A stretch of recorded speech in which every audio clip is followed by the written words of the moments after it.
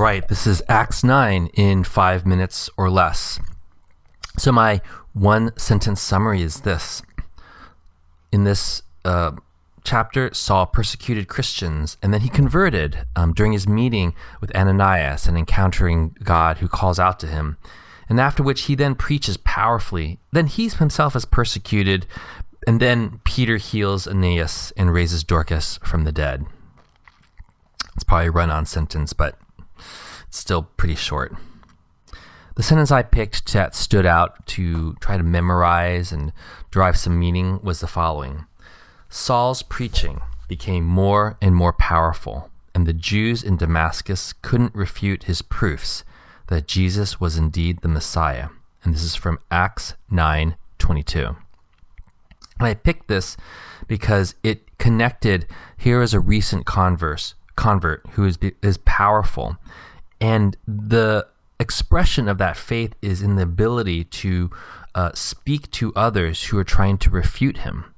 And I realize that is a sign of conversion. There are many who go through life and really cannot explain whom they believe in, why they believe in Christ and who he is. And that's probably that verse points to the necessity to being able to do that. The lesson or the insight I saw was the following, that the conversion of Saul, the healing of Aeneas, the resurrection of Dorcas, they all were very miraculous stories, kind of stitched together.